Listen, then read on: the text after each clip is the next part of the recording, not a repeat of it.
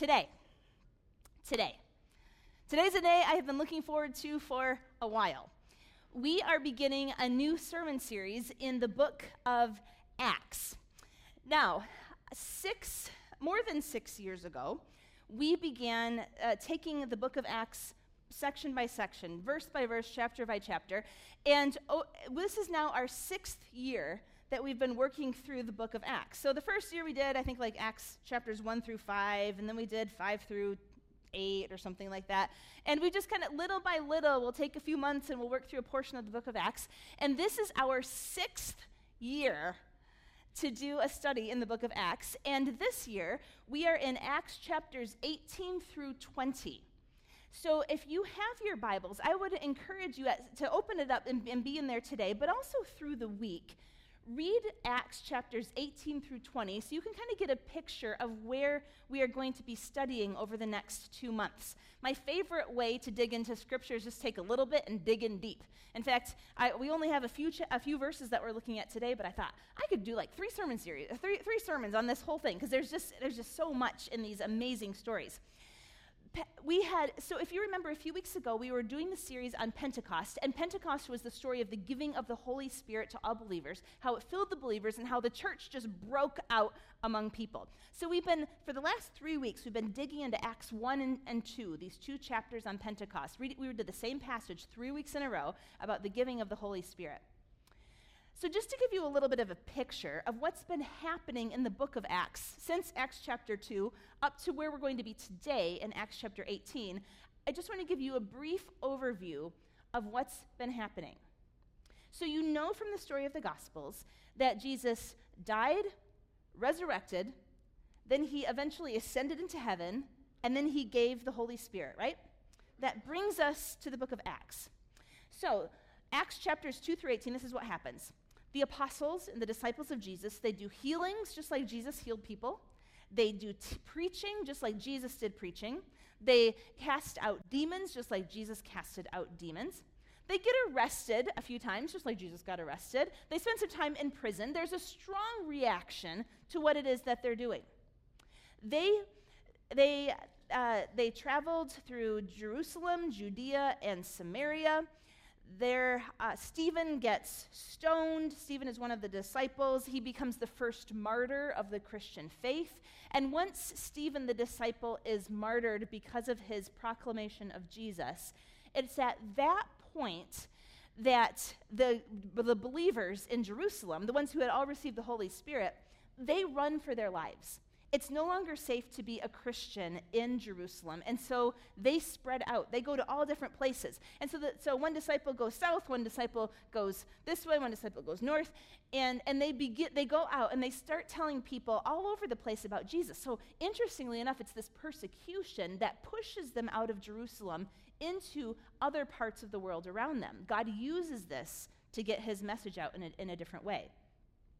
In chapters 9 through 11, we read about an area of Phoenicia, Cyprus, and Antioch. So we get into kind of this area. So down here is Israel. This is where it all started in Jerusalem and where Jesus ascended from. And in Jerusalem, they break out from there.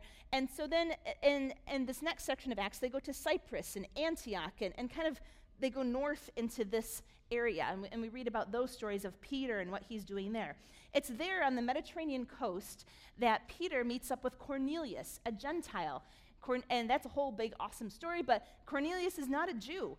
And so this is a whole big realization to the Jews that God has indeed come not only for Jews, but also for Gentiles too. That's a whole big thing. There's a lot of talk about it. There's a lot of stress and stuff in figuring out how to do this. What does it actually mean to be a multi-ethnic church? How do we work this out? And it is here that the church in Antioch is established. This is the first formalized Gentile church in Antioch, the first multi-ethnic church, the first very large church, the first place where people are called Christians. And it's from here that international missionaries from Antioch are then sent out north and south and east, and they go all over the place bringing the gospel of Jesus. Then we get to Acts chapter 12, and it begins the story of Paul and his 3 missionary journeys. There are 3 different trips that Paul takes for the purpose of going around and telling people about Jesus. So he does one kind of in this area, and then he does one over in this area. And where we are today is we're coming up to his 3rd missionary journey.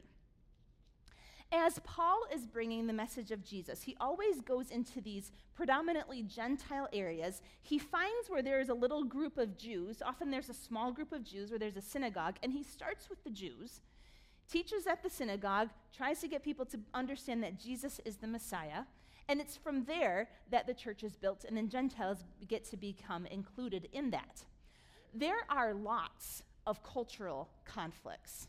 There are lots of problems of people trying to figure out, but how do we bring our cultures together to do church? How do we handle your culture and my culture? And the Jews were like, some of these things are like Jewish things that are really important to us. And Paul says some of these things matter and some of them don't.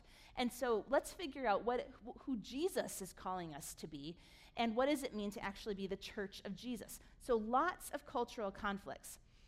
I do want to just pause and say, if you want a religion that does not clash with culture, then Christianity is not for you. We have had a privilege of being in America, in North America at this time in history, where we've had a lot of freedom of religion. It's been a dominant mainstream religion, even if it's been a nominal one for many people. But we haven't had much persecution. But this time is coming when people who are true to God's word, people true to Scripture, Christians who are faithful to following Jesus and living like him and engaging in a life of holiness, the time is increasingly coming where we will be experiencing more cultural clashes. If you want a religion that doesn't clash with culture, Christianity isn't for you. This time is here.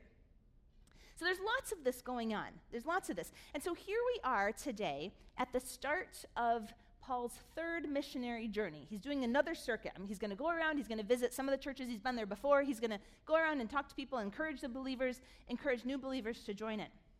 So you can see on our map here, this is the whole area where things are starting. Do you remember when Jesus first commissions the disciples, and he gives all of us the Great Commission, and he says that they're going to go to Jerusalem, Judea, Samaria, and what? The far parts of the earth. And so that's what's happening here, Jerusalem, Judea, and Samaria, and then they begin to spread. There are all stories through Acts about going down into Egypt and coming all the way across here into, this is Turkey or Asia Minor, this is Greece, and to these islands around here. Lots is happening right here. So today, as we get into Acts 18 through 20, these 18, 19, and 20, these 3 chapters focus exclusively on Paul's time in a city called Ephesus. Ephesus is right here on the coast, in between modern-day Turkey and Greece. It was a very significant trade city. It is a very cosmopolitan place. People were coming from all over the world to Ephesus. It was a very wealthy, educated city. It was the epicenter of worship for most of the Greek and Roman gods. In fact, there was a massive temple of Artemis that we'll be talking about in a few weeks that was located there. That was just a huge temple to Artemis. It drove the economy. It was a very religiously diverse area, densely packed city. It was a very advanced city. The streets of the city at night were brightly lit with oil lamps. They had a sewer system. And there was a very high standard of living that wasn't enjoyed everywhere else. And so Paul spends 2 years, today we're at the beginning of a time when he's going to be spending 2 years in Ephesus. We have the book of Ephesians that's written in the New Testament, and that comes a little bit later, and it's written to this church here in Ephesians. I had a really fun thing where just this past week, a friend of mine was posting on social media, and it turns out that she was just been touring in Turkey, and specifically in Ephesus. And so just this week, she posted pictures of her time in Ephesus. So I asked for some permission to show you some of these archaeological ruins. So this was her. This is ancient Ephesus. You can see that some of the ruins have been partially restored. And this is walking down the main street. You see where the crowd is going, walking down the main street of the city. This would have been by a marketplace area. It kind of gives you a feeling for what it looked like, and going down some of those hills and what that street might have looked like. Then there's a picture of the amphitheater. This was a giant amphitheater. It is one of the largest in the ancient world. Guess how many people it was designed to hold? Up to 50,000. Up to 50,000 people. This is crazy. This is crazy. And we'll come back to this in a couple weeks where we'll see that Paul wanted to actually address the people here in this amphitheater, but they were rioting and he was never able to make it happen because they're going to get killed. But anyway, this is that very amphitheater that the Apostle Paul wanted to be in, saw, and tried to preach at. The next picture is a building called the Celsus Library. This was an ancient library. Isn't it amazing and beautiful? This was a very impressive library. It was the third largest library in the ancient world. This was a place where Jewish scholars translated the Hebrew Old Testament into the common Greek, where the Septuagint, if you Bible scholars out there, this is where this was translated. This is just amazing, this library, and these ruins were reassembled by the archaeologists as they found the footings. And then the final picture for you is, can you guess what this is? Yes. Yes. And it's a rather advanced system. They had water that ran underneath the seats and water that ran in the trough in front of the seats. I don't pretend to know exactly how it all functioned, but I do know that there was this sewer system. And my friend informed me that in front of it there was this square pool. You can kind of see where the wood boards, there was this square pool, and they kept a pool of water there, and they kept bullfrogs there so that the bullfrogs would help to mask any unfortunate sounds that might happen. I mean, this is pretty like advanced, right? This is pretty amazing. There have been times in public bathrooms where perhaps you wish you might have had the same option. So this is the city of Ephesus. This is ancient Ephesus. It was a very happening place. It's a place of great culture, a place of many people coming together. So today, here we are. Let's jump into our passage, Acts chapter 18. If you have your Bibles, we're in Acts 18, verse 18. The first few verses are introductory comments, and then we'll get to our main part today. Acts chapter 18, verse 18. Paul stayed on in Corinth for some time.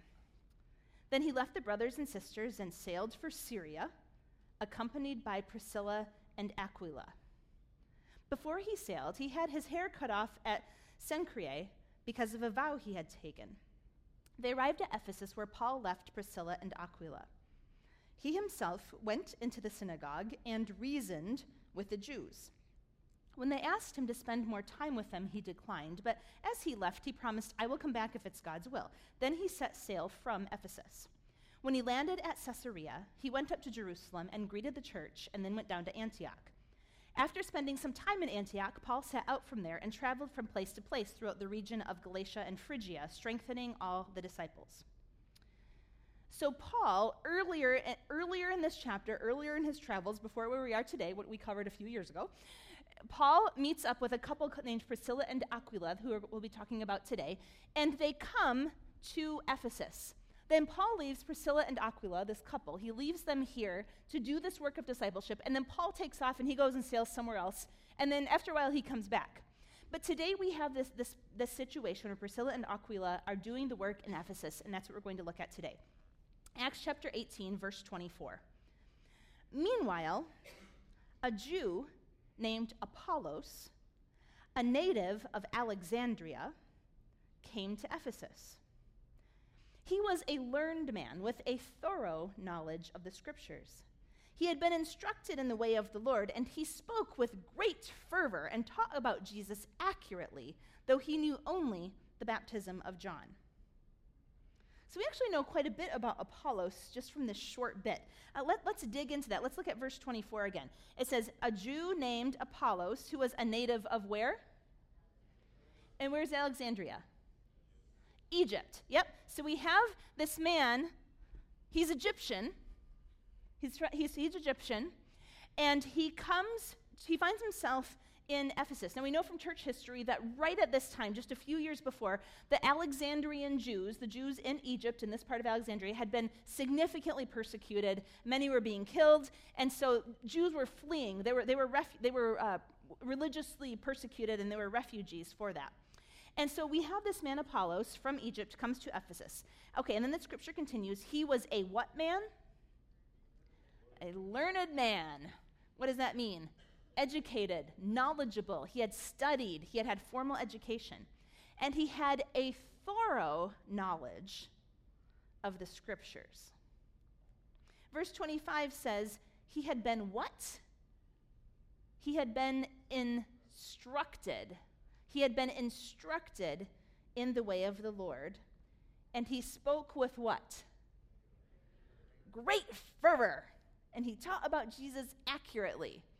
He knew a lot. He was a brilliant communicator. He was passionate. He had fervor and energy. And he was teaching about Jesus. He knew about Jesus. He knew accurate information about Jesus, but the knowledge he had of Jesus was limited. It said he knew only the baptism of John. Now, hang on to this idea, because next Sunday, Pastor Kevin is going to be preaching, and he is going to be talking about another group of people that also only knew about the baptism of John and how this plays out in their life. So there was knowledge about Jesus. There was knowledge about repentance. That's what John the Baptist had called people to, repentance. But there wasn't this full understanding of the whole story of, oh, Jesus also died on a cross as a sacrifice for our sins. He was buried. Then he resurrected and came to life again. And then he ascended into heaven, and then the Holy Spirit came. They didn't know that part of the story. They hadn't gotten to that part. They didn't know there was more. Apollos was just like, Jesus was pretty incredible. He was born of the Son of God, and born of a virgin. He was the Son of God. He healed. He preached. He announced the kingdom of God, and you need to repent of your sins. He just didn't have the whole rest of it. And so his understanding was incomplete. I would suggest to you that knowing that Jesus resurrected, that he conquered the power of sin and death and came to life again, is one of the most crucial things we can know about Jesus. And in fact, when Jesus came announcing the kingdom of God, he kept saying over and over again, the kingdom of God is near, and he said, do two things, repent and believe. Amen. Repent and believe. This is how you enter the kingdom. He says, repent and believe. So Apollos here is announcing, repent, repent, repent. But he didn't have the whole belief part because he didn't know the rest of the story yet. Just a little side note, I think some of us sometimes fit into that, where maybe we believe, but we don't repent. Or maybe we repent of our sins, but we lack belief that Jesus will do in us what he says he will. Repent and believe. And so his teaching was accurate, but not completely adequate. He lacked some key doctrine. He'd been instructed in the way of the Lord. He spoke with great fervor and taught about Jesus accurately, though he knew only the baptism of John. Verse 26. He began to speak boldly in the synagogue. Boldly. I like this guy. When Priscilla and Aquila heard him, they invited him to their home and explained to him the way of God more adequately. So they hear him and they say, we got to talk to this guy. So we've got Priscilla and Aquila. Like Apollos, they too were a Christian refugee couple. They were refugees. They had been from Italy. And they had fled persecution in Italy. They met up with Paul. I think it was in Corinth that it said. And then from there, they traveled with Paul to Ephesus. And so now they're this couple, this amazing couple doing ministry with the Apostle Paul, supporting him, engaging in the ministry, having conversations with people about Jesus. They were tent makers by trade. That was their work. And they'd been discipled by Paul and traveled with him. And so Priscilla and Aquila, they go to the synagogue. They listen. And they think, this guy's good. This guy's good. He's really good. This Apollos guy, he's teaching about Jesus, and he's doing it well, but did he notice something? I think he's maybe missing some info. I don't think he's got it all down. He's missing something. I don't think he knows the whole story about Jesus yet. Maybe he hasn't heard the rest. We should talk to him. So I just kind of imagine what that looked like. But eventually they go to him, and it says they invite him into their home. So they put themselves in the synagogue, they see an area of growth, and they decide to speak with him directly. The knowledge Apollos had of God was accurate, but not adequate. And Priscilla and Aquila explained to him the way of God more adequately. I love this picture of this couple. I wish we knew a little bit more about them than we even do. They're mentioned multiple times in the Bible. There are lots of times that the Apostle Paul mentions them in other books of the Bible and says, "Greet Priscilla and Aquila for me." And then he says, and then at one point it's referenced that they have a house church in their home. They're a very interesting couple. But they show up here. They show up for spiritual conversations.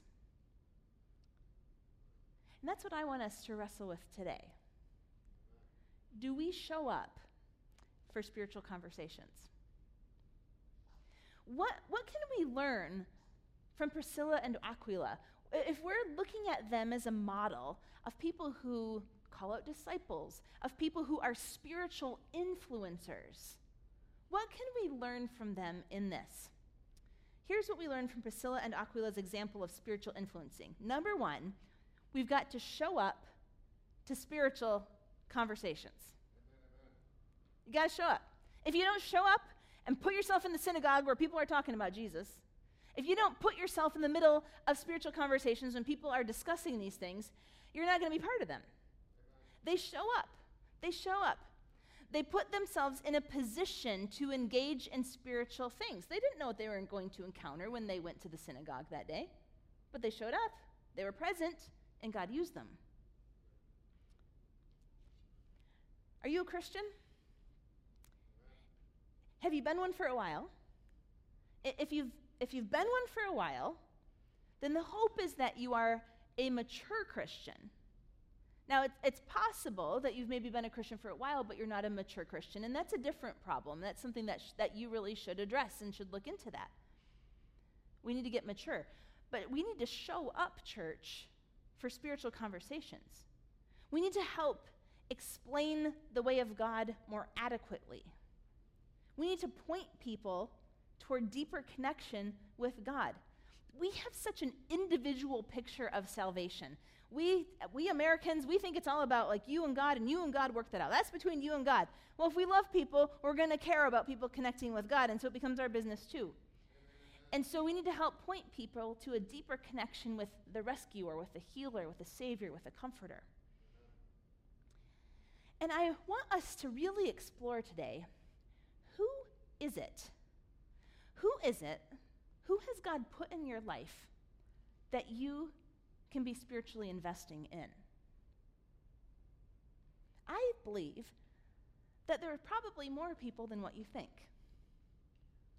Who has God put in your life that you're supposed to be spiritually investing in? How do you spiritually invest in your friendships? I mean, maybe you're a Christian and your friend is a Christian too, great. But do you actually talk about your faith?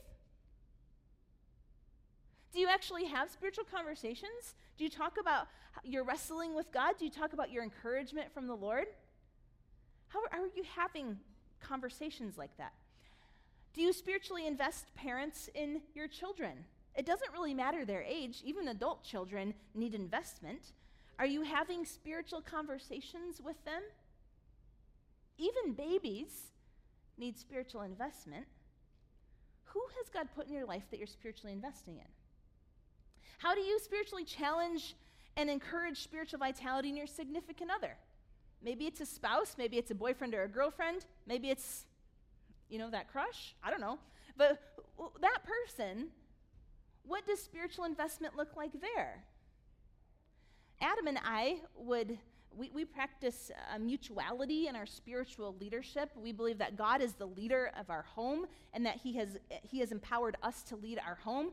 And so what that looks like, how we engage with each other, is we challenge each other spiritually. It's not just a one-way thing, or one of us doesn't, the other one of us doesn't. If one of us is sinning, it's our job as a married couple, call the other one out. If one of us is wavering in faith, the other one can help strengthen them. As with significant others, how are you challenging and investing spiritually in those people? And maybe, just maybe, the Holy Spirit's been putting someone on your mind lately. And maybe that's a person that you're supposed to be spiritually investing in.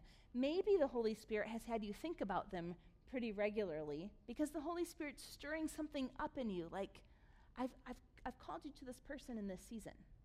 Reach out, write that email, send that text, ask that question, initiate that conversation. Who do you need to show up for? I'd like you to take just a moment wherever you are and write down some notes for yourself. This is just for you. Write it down. Who do you think that the Lord might be challenging you to show up for? Write it down because you need to see it. I don't need to see it. But you need to actually go through the physical work of writing it down because it makes you commit. It makes you pay attention to Jesus more if you're actually responding. So do something. Pull out a pen, pull out a pencil. Who might you need to show up for? And maybe you don't know for sure if it's the Lord leading you, but maybe you're wondering. Write down a list of a few names. Now, we can only do it for so many people. I mean, you can't, spiritually invest in 100 people all at the same time. But maybe there's one or two that the Lord's really saying, this is a connection that I want for you. Who do you need to show up for? So Priscilla and Aquila show up. They turn out for the spiritual talks. The second thing that we learn from Priscilla and Aquila's example is, number 2, they initiate investment in someone else's spiritual growth. They initiate investment in somebody else's spiritual growth. Here's what did not happen. They did not say, hey, we're going to do a Bible study at our house. If anybody wants to come, you can come. Now, there's a place for that. But did you notice that Apollos isn't necessarily asking for help here? Apollos isn't necessarily saying, I've got questions. Can somebody help me? He's thinking he's kind of got it figured out. But kindly, graciously, Priscilla and Aquila initiate going to him and saying, hey, we see things in you. God's moving in you. There's more. Let's talk. I think that a lot of us American Christians, even those who've been Christians for a long time, are reluctant to initiate these kinds of conversations with people. Amen. And I think this is a challenge for us. This is a challenge for us. Step out, show up, and initiate some spiritual conversations. What's the worst that can happen? They'll say no. Amen. Initiate some spiritual conversations. They initiated with him, hey, can we talk? And they take the initiative for spiritual influence. The third thing we learned from Priscilla and Aquila is to invite others into your life and home for the purpose of spiritual instruction. Amen. Invite others into your life and home for the purpose of spiritual instruction. They go to Apollos and they say, come on over to our house. Come and have a meal. Come and stay for a while. Let's talk. Now, some people have a gift of hospitality that looks like presenting a beautiful home and a beautiful meal. That's great. But I think that biblical hospitality is something slightly different. It's great if it includes those things. But sometimes hospitality simply means just come and be. Come and be with us.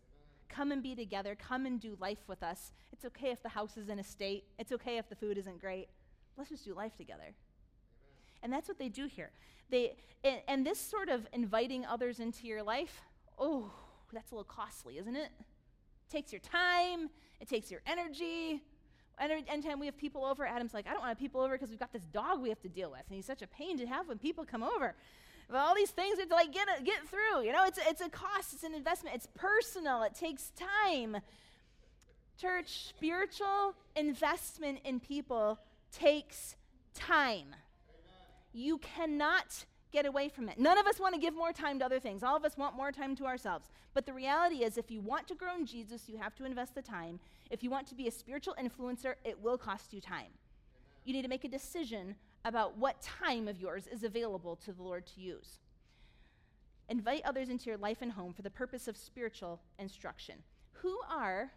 You can't do this with everybody, but who are 1 or 2 or 3 people that the Lord is challenging you to reach out to? Point number 4. We also learn from Priscilla and Aquila to explain spiritual things more adequately. How do you do this? What do you have to know in order to do it? You have to know the Bible. How do you get to know the Bible? What do you have to do? Read it. Good, we're learning. We're doing this week after week. Yes. In order to know the mind and the heart of God, you have to read his word. In order to know his word, you have to create space and time to get it in your life and let it wash over you. Explain spiritual things more adequately. They're explaining doctrine to Apollos. And I would just say that only mature Christians really should be doing this. We don't want immature Christians explaining doctrine because it needs to be right. But be willing, mature Christians grounded in Scripture, be willing to correct and to address inaccurate or inadequate understanding. They can recognize Apollos' incompleteness because they themselves have been discipled by Paul. Point number 5. Point number 4 leads to point number 5. If you're explaining these sorts of things, a lot of times this happens in point number 5. If you're going to be a spiritual influencer, engage in the conflicts that spiritual influence stirs up. We have some examples in Scripture of people being confronted by spiritual truth or by a revelation of Jesus, and it is beautiful and joyful and everything's great. We also have lots of examples in Scripture of people receive spiritual influence and it stirs up conflict and difficulty and people being called out of old ways of life, people being challenged in old beliefs that are not scriptural, people being called out of cultural practices that are culture and aren't really kingdom. And so spiritual influencers need to be prepared for the conflict that will often ensue. There needs to be a vigorous debate. One of the things I like about Priscilla and Aquila is that they're bold. Like, they go to Apollos and they say, let's talk. You're not asking for help, but we want to give it. They're bold, but they're also relational. Let's eat, let's do the home thing. I think a lot of us do one or the other. We're relational and then we're too soft about things. We're not bold enough. Or we're bold and in people's face, but we're not nice enough. And Priscilla and Aquila show us this boldness that is also relational. Let's see how conflict plays out, just in the last couple verses here, and what happens. So they speak to Apollos, and they teach him the way of the Lord more adequately. In Acts chapter 18, verse 27, then it says what happens next. When Apollos wanted to go to Achaia, the brothers and sisters encouraged him and wrote to the disciples there to welcome him. When he arrived, he was a great help to those who by grace had believed. For he vigorously refuted his Jewish opponents in public debate, proving from the scriptures that Jesus was the Messiah. Amen. So he's a debater. He vigorously refuted the opponents publicly. He's defending the faith. He's explaining things. The religious leaders are saying, well, what about this? Well, what about that? And he's like, well, this is how it is, and this is what the scripture says, and this is the fulfillment of prophecy, and this is how Jesus lines up, and this is the message of Jesus. And now that he has been discipled more adequately in the doctrines and in the understanding of who Jesus is and what he does, he is equipped and able to vigorously refute the opponents in public debate. Because Priscilla and Aquila were willing to have the slightly uncomfortable conflict of calling him out to greater discipleship, look what he is now doing. Look at this fruit. He is now engaged in another kind of conflict and calling in spiritual conflicts and calling people into understanding and into faithfulness of God. This is amazing fruit. Aren't we so glad that Priscilla and Aquila had the courage to go after him and have the challenging conversation, spend the time, take initiative to get into his life? Aren't we so glad that they did that so then he could reach the thousands that he did? We don't know what the fruit of our spiritual influence will be. That's not even our problem. God's problem is the fruit. Our problem is the faithfulness. And as Christians, we have been called to make disciples of people. We have been called to be spiritual influencers. Amen. Let's show up to the conversations. Let's initiate some things. Quit waiting around passively. Let's initiate some things. Invite others into your home. And maybe that feels a little overwhelming, but maybe take the spirit of this. Invite people into your life a little bit. Explain spiritual things more adequately. Maybe you can't be perfect, but do your best. And have the courage and the boldness to engage in conflict. Often that's going to mean maybe we're going to mess up, we're not going to do it perfectly. Be as faithful, as obedient, and as holy as the Holy Spirit helps you to be. And leave those results to Jesus. My encouragement to you today, church,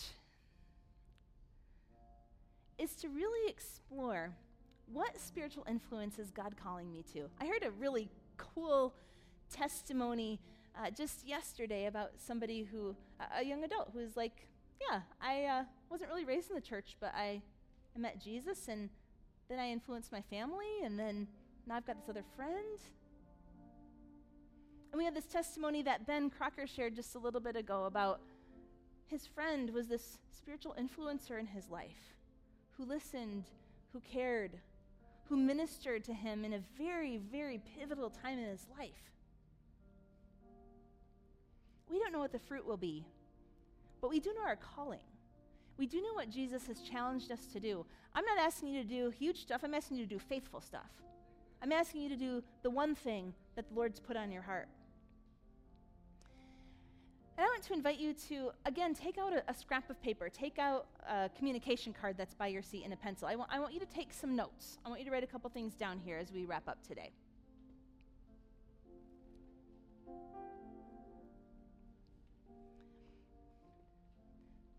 Who might the Holy Spirit be putting on your heart to influence in some way? It might be a non-believer. It might be a believer like Apollos. But who might the Lord be bringing to mind for you today? It's okay if you're not sure if it's just your thoughts or the Holy Spirit's thoughts. Just write it down. He has a way of making those things clear as we seek Him.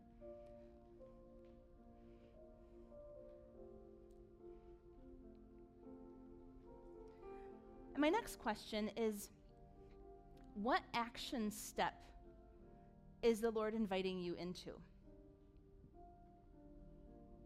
What's that next step? Is it a text?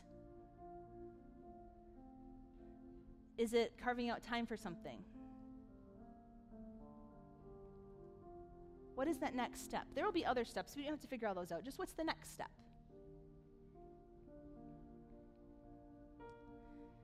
And then my third question is, what resistance do you have to this? What right now is causing you to put on the brakes and say, I don't know? What's keeping you from being a spiritual influencer in this situation? Put a name to it. What fear is it?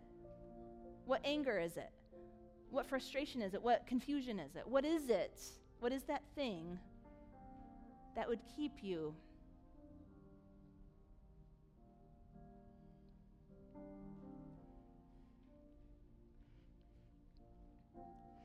And Lord God, we come before you today holding these names, holding these reasons, holding these next steps before you.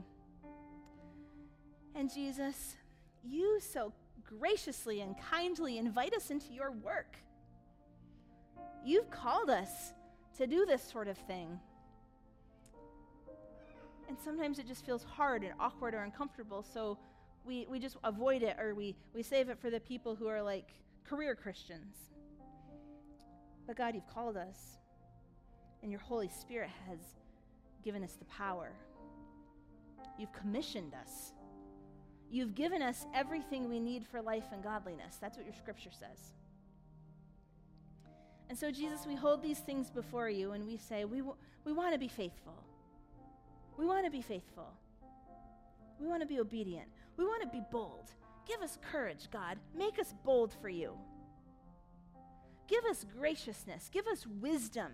Give us discernment. Help us to know not only accurate information about you, but adequately know what we need to know.